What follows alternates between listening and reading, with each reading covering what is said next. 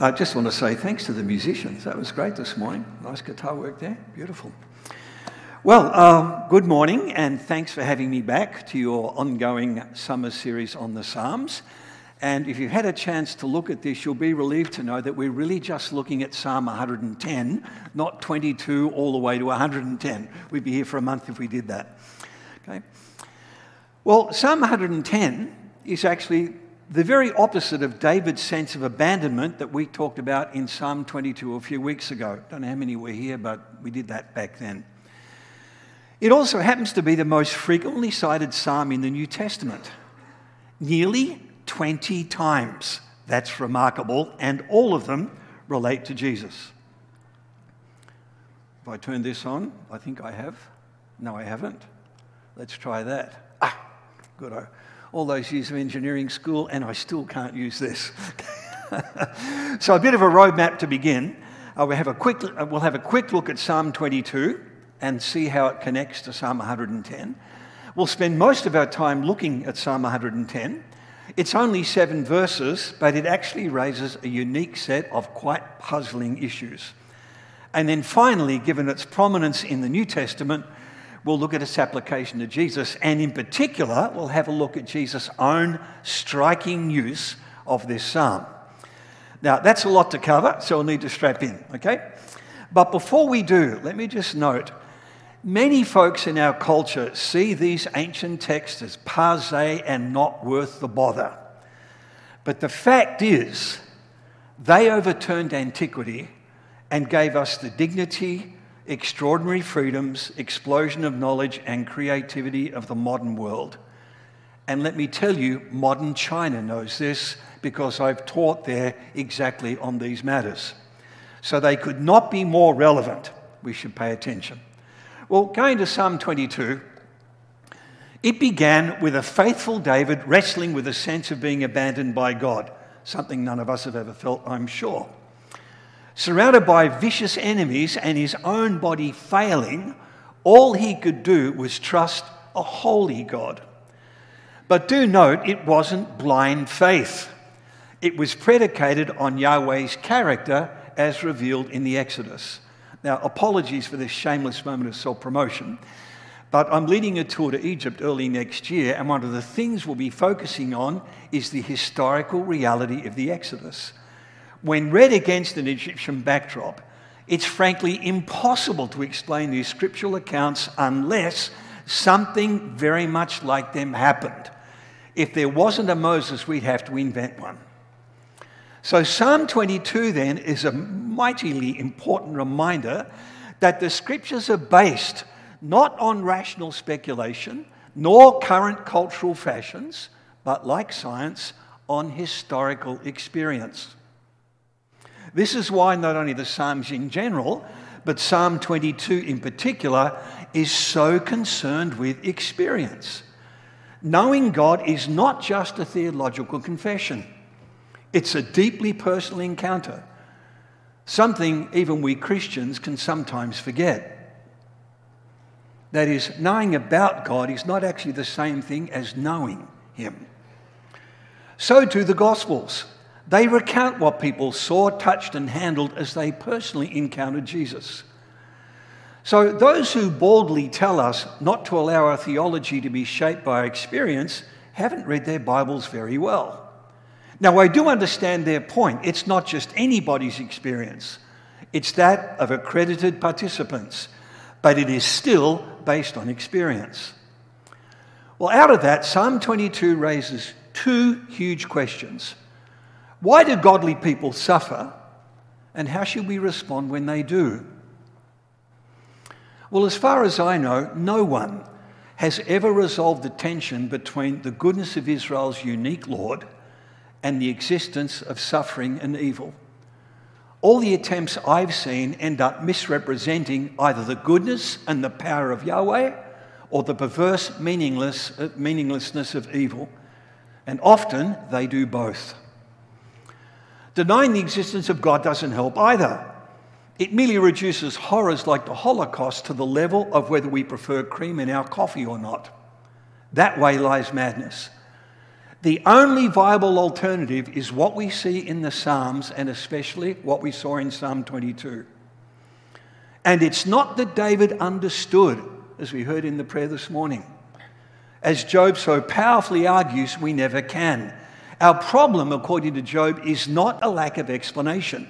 It's that as creatures, we simply lack the intellectual and emotional capacity. Imagine trying to explain the measurement problem to a 7-year-old. It's impossible. They simply lack the intellectual wherewithal. And suffering is several orders of magnitude more complex. That's why in Psalm 22, David responds by remembering the holiness of Yahweh. A holiness that gave rise to the merciful and compassionate deliverance and the righteous judgments of the Exodus. Exactly those realities that underlie our Psalm 110. So similarly, can I suggest the right response to our suffering is to read the Gospels, the Lord's new Exodus, to look at who Jesus was, what he said and what he did. And we'll see there exactly what we saw in the Exodus and in Psalm 22, a final vindication, likewise based entirely on a holy Yahweh's faithful character. Now, with all that, a messy present and a future hope, both beyond mere human comprehension, right? All of this brings us to Psalm 110. If any psalm expresses God's commitment to vindicating his faithful servant David, it's this one. But it has some seriously baffling problems. First of all, it's not clear why it was written, nor when, nor even by whom.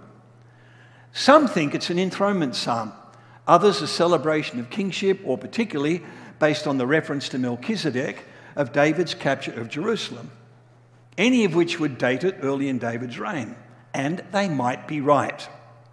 But, and this is vital in every area of life, sounding reasonable does not make something true. Aristotle, extremely clever bunny that he was, thought it was perfectly reasonable that heavier objects should fall faster than light ones. And it was reasonable, but he was wrong because they don't. What's needed is firm evidence. And for Psalm 110, we have none. We just don't know.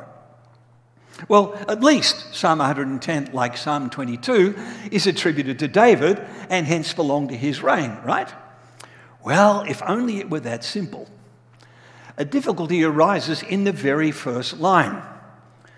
Verse 1a has two different Hebrew words for Lord, and on the screen they are represented by two different writing styles. The first, Lord, capitalized and in small caps, translates the Hebrew word Yahweh, the unique Lord who revealed himself at the Exodus. That's Psalm 22 again. The second, in lowercase, translates Adonai, which is the more general term for master or Lord, but it can also mean Yahweh. That can be a bit confusing, and only context will tell. Now, here's the question. If Psalm 22 is written by David, whom is he honouring as my Lord? Solomon, perhaps? But that hardly fits scriptural history. Solomon comes to the throne in a time of peace, after the Lord has defeated David's enemies. That's not what's going on in Psalm 110. The most commonly accepted solution is then that the psalm was not written by David, but rather about him, in which case, my Lord is David, the author's Lord and Master. But there are problems here too.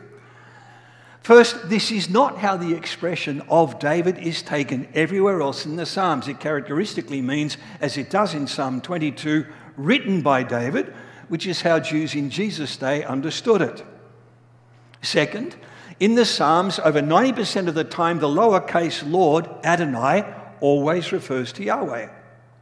And in those Psalms attributed to David, every other instance does in fact mean Yahweh. That's 37 times. Furthermore, the largest scriptural cluster of the lowercase Lord is found in 2 Samuel 7. It's also about David, and each of those 7 instances refer to Yahweh. A lot of technical stuff there, but put this together. If we take this material at face value, what we've got, bizarrely, is David writing about Yahweh of the Exodus speaking to the my Lord who made covenantal promises to him.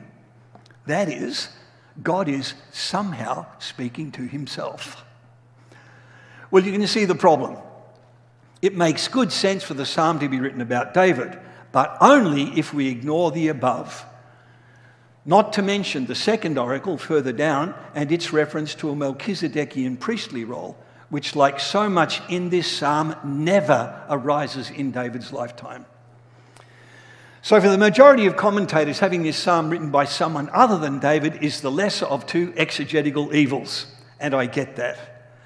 But what's really interesting is when you get to the Gospels, it's precisely this problem that Jesus himself exploits. That means it was hardly unknown to native Hebrew speakers way back then. But rather than reconstrue the Hebrew text, they simply lived with it. Now, what about me personally? Giving you all that stuff. We will get to the psalm, don't worry, but this is critical, it's important. The older I get, right, and I'm losing more hair daily, the more experience I have and the more I learn about history and the scriptures, the happier I am to admit to being baffled. It happens a lot. But it's not as if baffled confusion is without scriptural parallel. Just think of Isaiah 53's enigmatic servant. Since Yahweh, in testing Abraham's devotion, had long before rejected any notion of sacrificing children, how must it have shocked and bewildered the prophet when the Lord now promises to sacrifice his own faithful servant? But the prophet must above all be faithful to what Yahweh has said, whether they understand it or not. And so, can I suggest, might we? Our job's not to critique this or try and make sense of it in terms of our own understanding, but simply to go with what God has to say. So I'm happy then, with a number of other commentators, to let Psalm 110 sit and await developments. Some of it might be hyperbole. After all, it is poetry. But it could equally refer to a dimly perceived but astonishing future, not unlike the astounding exultation at the climax of Psalm 22 or the mystery of the servant in Isaiah 53, all of which will only become evident when they are experienced. Good. Now, turning to the psalm itself, it seems to have two units, verses 1 through 3 and verses 4 through 7. The first is introduced by the classic prophetic statement, utterance Yahweh, which gives rise to our English, the Lord says. And the second is introduced by Yahweh's swearing and irrevocable oath. Now do notice how everything is predicated on Yahweh's word. Just as it was in the Exodus, as it was in 2 Samuel 7, and even in creation itself. Folks, if we want to stand firm, this is how it should be for us too. Everything starts with the word of the Lord. And the first word here is the command to sit.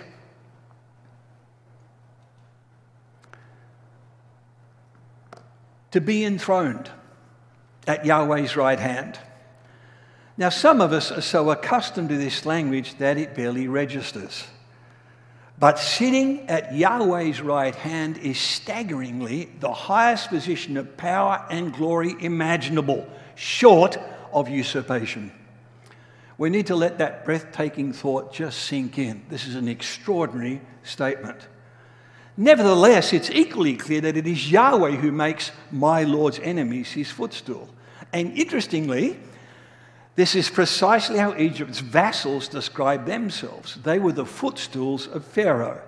So now, so to speak, the footstools have turned. So in verse 2 then, it is Yahweh who sends out your mighty scepter, which is, as Shakespeare so memorably put it, that force of temporal power, the attribute to awe and majesty wherein doth sit the dread and fear of kings. Well, this shouldn't surprise. David's early reliance on Yahweh is a staple of the David histories. And not surprisingly, as with Psalm 22, it echoes Yahweh stretching out of his mighty arm in the Exodus again. This is no merely human power. As Pharaoh's magicians warned Pharaoh, this is the finger of God. In fact, later Jewish writings emphasize that it will be Yahweh himself who defeats his people's enemies. The Messiah is at best the instrument and more likely merely the recipient. Right? It's only on the basis then of his subordinate status that my Lord is commanded to rule. Now, earlier generations of Canadians for whom life really was a struggle didn't need to be reminded of their tenuous existence. It's us who are far more comfortable and taken care of, who are at the centre of every advertising campaign. Rick, you deserve this, it's your right. And whose delicate sensitivities can never be offended, who need to hear that unless the Lord builds the house, we labour in vain. Shelley's Ozymandias got it right. And on the pedestal, these words appear. My name is Ozymandias, King of Kings. Look on my works, ye mighty, and despair. Nothing beside remains.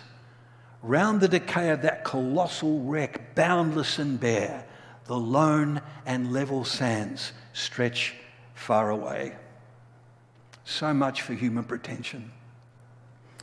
Verse 3 has been described as the most perplexing verse in the Psalms. Nearly every line is debated, not least because of multiple possible meanings. But I shouldn't be surprised if that's deliberate. It's the power of evocative poetry over plodding prose. Now, most translations capture the people's response. They freely offer themselves to the service of the king. But what's missed is that the most common Hebrew usage is far more specific. It concerns a free will offering or sacrifice to Yahweh.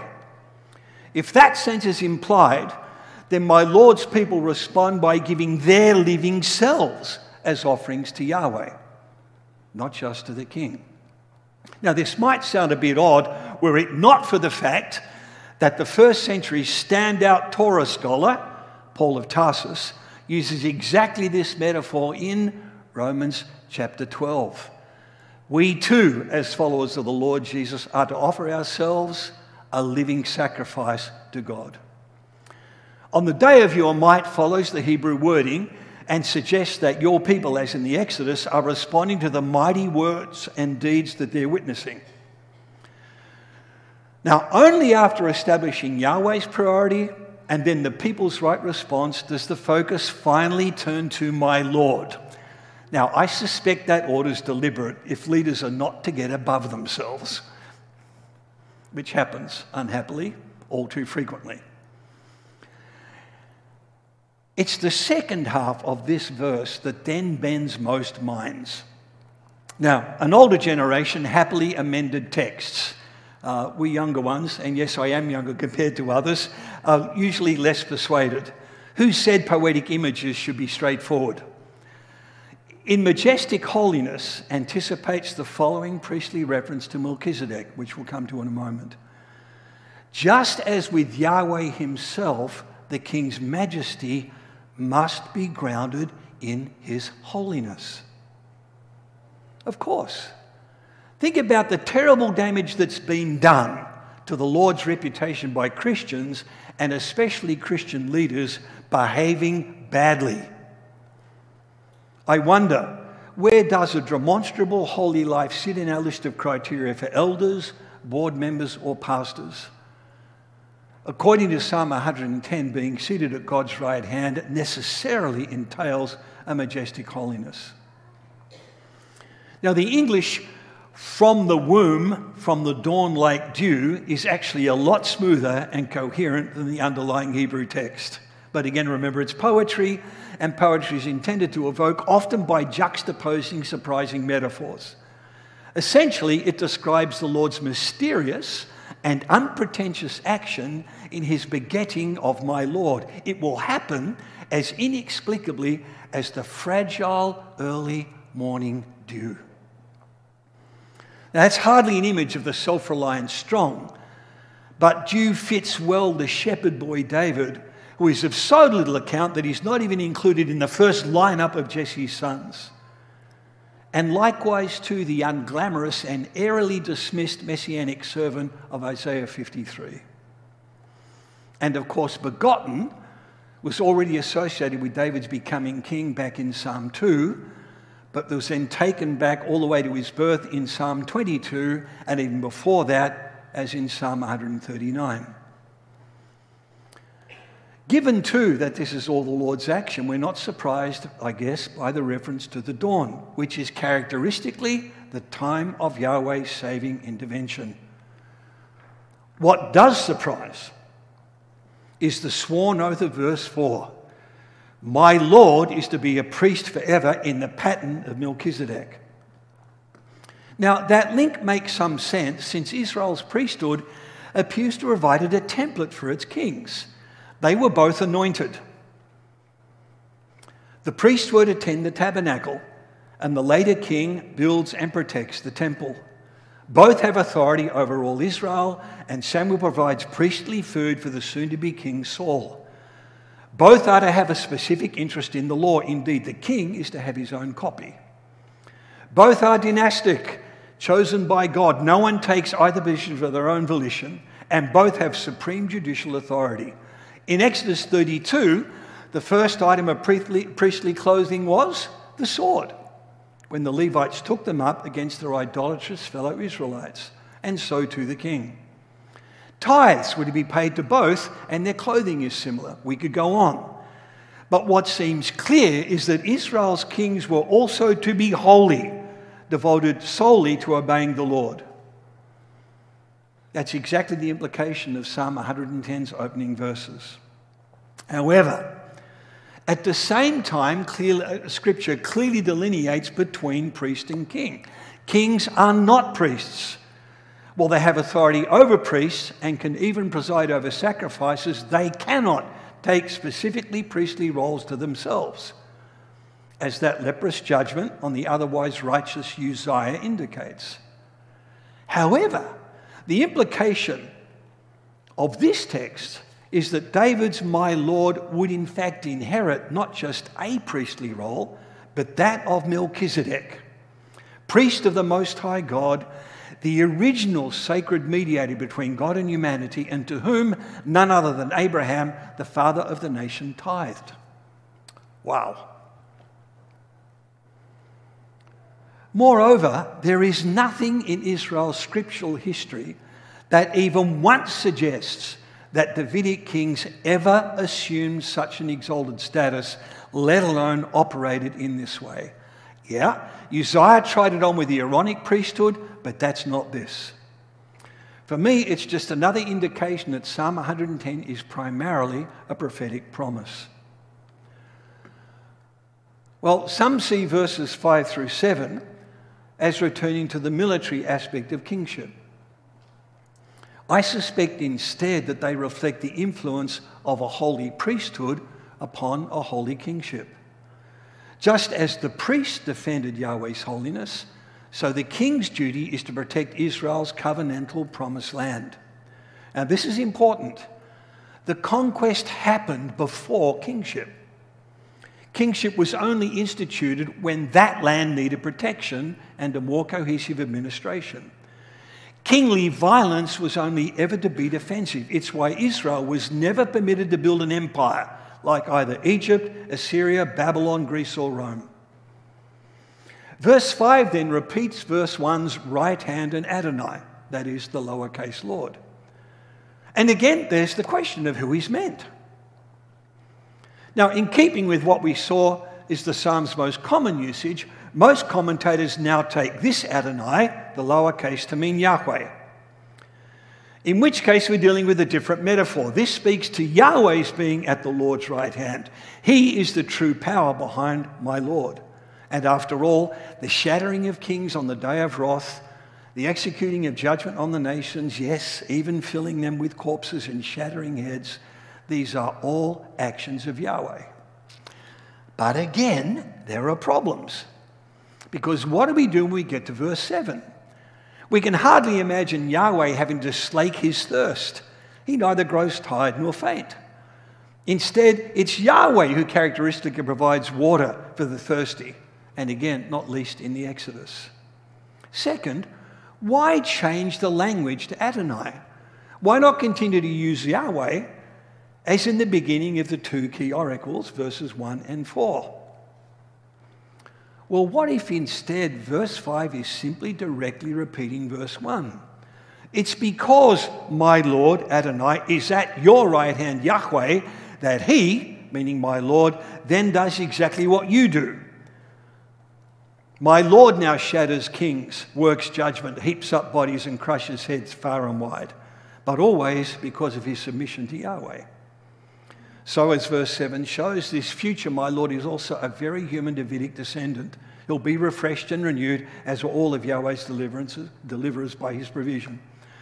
Now, if that's the case, verse 5's my Lord is at your right hand means that David is now for the first time speaking to Yahweh about his future descendant. And that change might seem odd, but it does underline the basic assumption of the psalm. Everything depends on Yahweh's being central. Please don't forget that, folks. I think Christianity is in real danger of becoming Christless. We have so many other issues we're interested in, and they're important, that Jesus somehow gets lost. That would be a terrible, terrible tragedy. He has to remain at the center. So stepping back then, if Psalm 22 had the Davidic king feeling abandoned by God, right, the truth is he was not. He will experience a final vindication so astonishing that it will reach even to the dead and generations as yet unborn. We saw that last time in Psalm 22.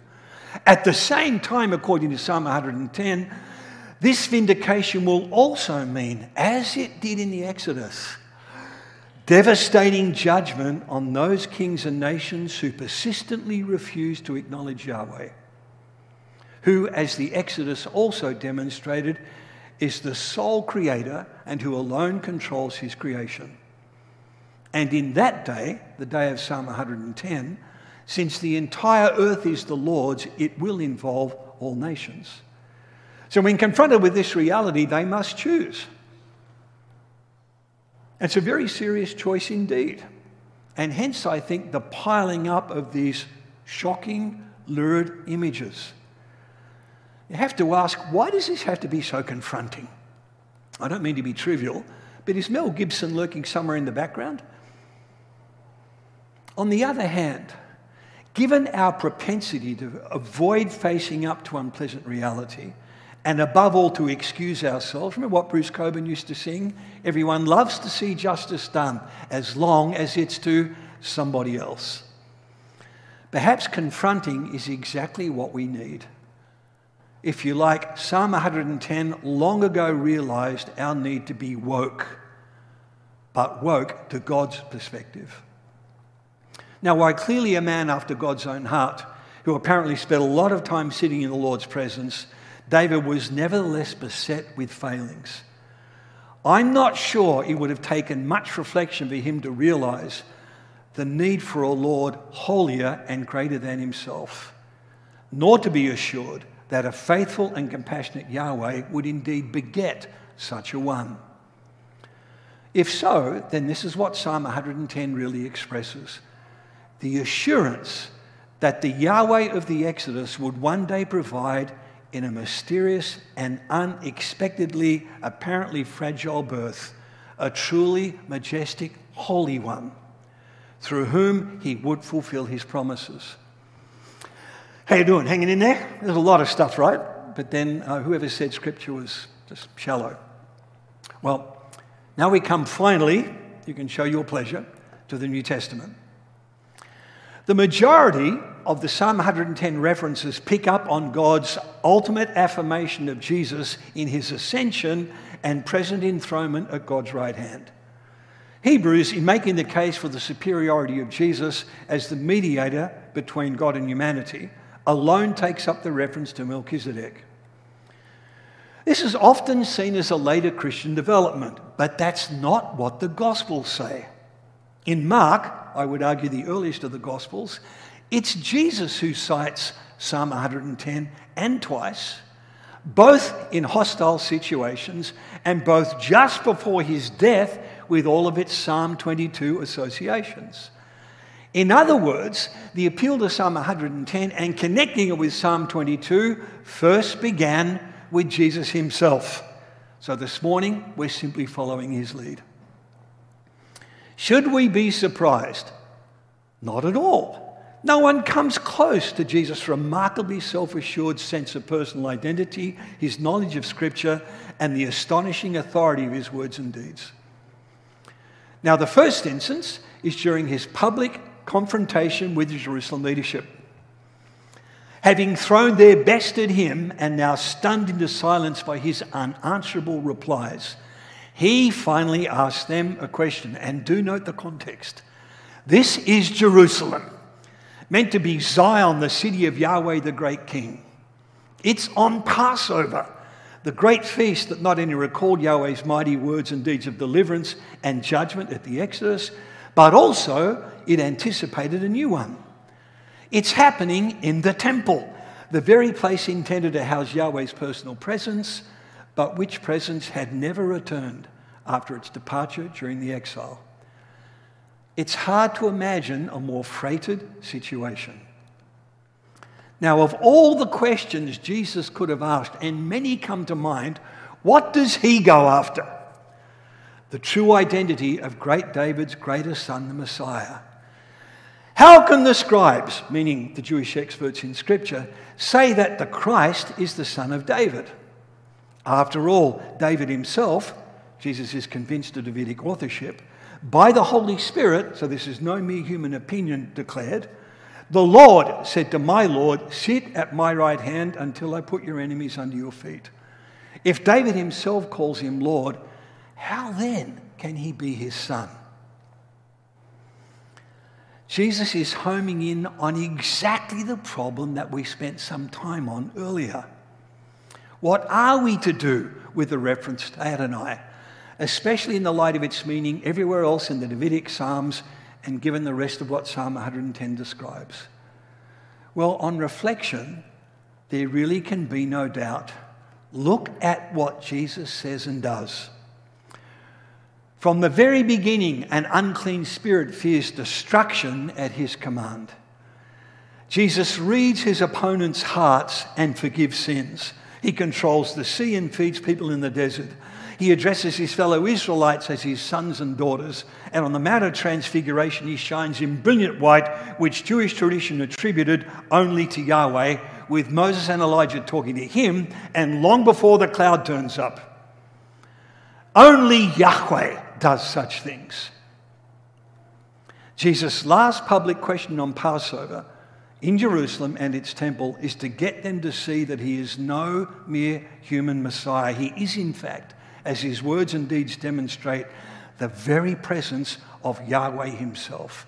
And that, according to Jesus, is what the Holy Spirit was saying through David in Psalm 110. It's true, Jesus is indeed the obedient Son of God. And Paul, our Torah expert, mentions that some 17 times. But he confesses Jesus as Lord, that is Yahweh himself among us, over 200 times. So which do you think is most important? Jesus saw himself first as Yahweh's long-awaited personal presence right here among us, and only then at the baptism is he designated the obedient son and servant. He is, as the famous New Testament confession goes, both Lord, Yahweh among us, and Christ. We do realize who we're worshipping, right? Second citation, and we're almost done, occurs when Jesus is personally confronted by Israel's hostile high priest. Frustrated by false witnesses, he wants a direct answer from Jesus. So he asks, "Are you the Messiah, the Son of the Blessed One?" Well, a once guarded Jesus, now that that die is cast, puts the question beyond all doubt. "I am," he says, "and you will see the Son of Man seated at the right hand of the power and coming with the clouds of glory." That's a combination of Psalm 110 and Daniel 7, both of which speak to Yahweh's destruction of his enemies. You see what that means? It makes the high priest not only the Messiah's enemy, but also God's. And if that's not enough, the Daniel 7 allusion equates the high priest to the little horn on Daniel's ferocious fourth beast. No wonder the high priest tears his robes, or that Jesus had earlier announced the destruction of both temple and city. Well, our time is gone, and we've covered a lot of ground, but hopefully we can hear the implications. Jesus is not merely a kindly Mr. Rogers, the romanticised father figure that we might never have had. Nor is he some AAA battery-sized mini version of God. He is, in fact, the Creator, Yahweh himself among us. That's what it means to call him Lord. And like Yahweh, he is compassionate and merciful, offering the good news to all and healing all who came to him. He's even willing in this new Exodus to be Isaiah 53's rejected servant and to lay down his life on Passover for our redemption. But that's not the end of the story. As David's messianic son, he has been vindicated, as in Psalm 22. And moreover, as foretold in Psalm 110, a day of devastating judgment is coming. After all, this creation belongs to the Lord, not to us, and we will be held accountable. Now, we might not like that, but I'm not sure our preferences come into it. Like the person who jumps off a 50-story building decrying gravity's hateful intolerance all the way down, when they finally hit the bottom, the only change in the entire cosmos will just be one less anti-gravity protester. Let's not make that mistake. In God's great mercy, as Paul says, who himself saw the Lord Jesus in his ascended glory, see, now is the acceptable time. Now is the day of salvation. Brothers and sisters, be smart. Get things sorted now. Grace and peace to us all.